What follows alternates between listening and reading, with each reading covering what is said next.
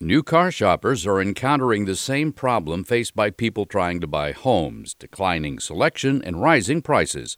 Cox Automotive reports new car sales slowed in June because of a lack of inventory, but prices are rising as dealers are demanding and getting more than the sticker price.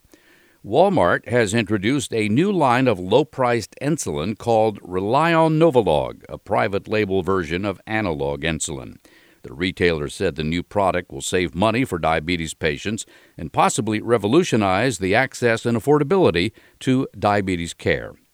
With the 4th of July holiday approaching and millions of people vaccinated against COVID-19, Americans are apparently in the mood to celebrate.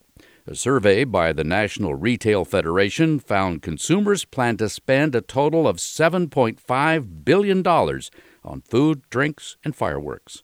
I'm Mark Huffman. Learn more at ConsumerAffairs.com.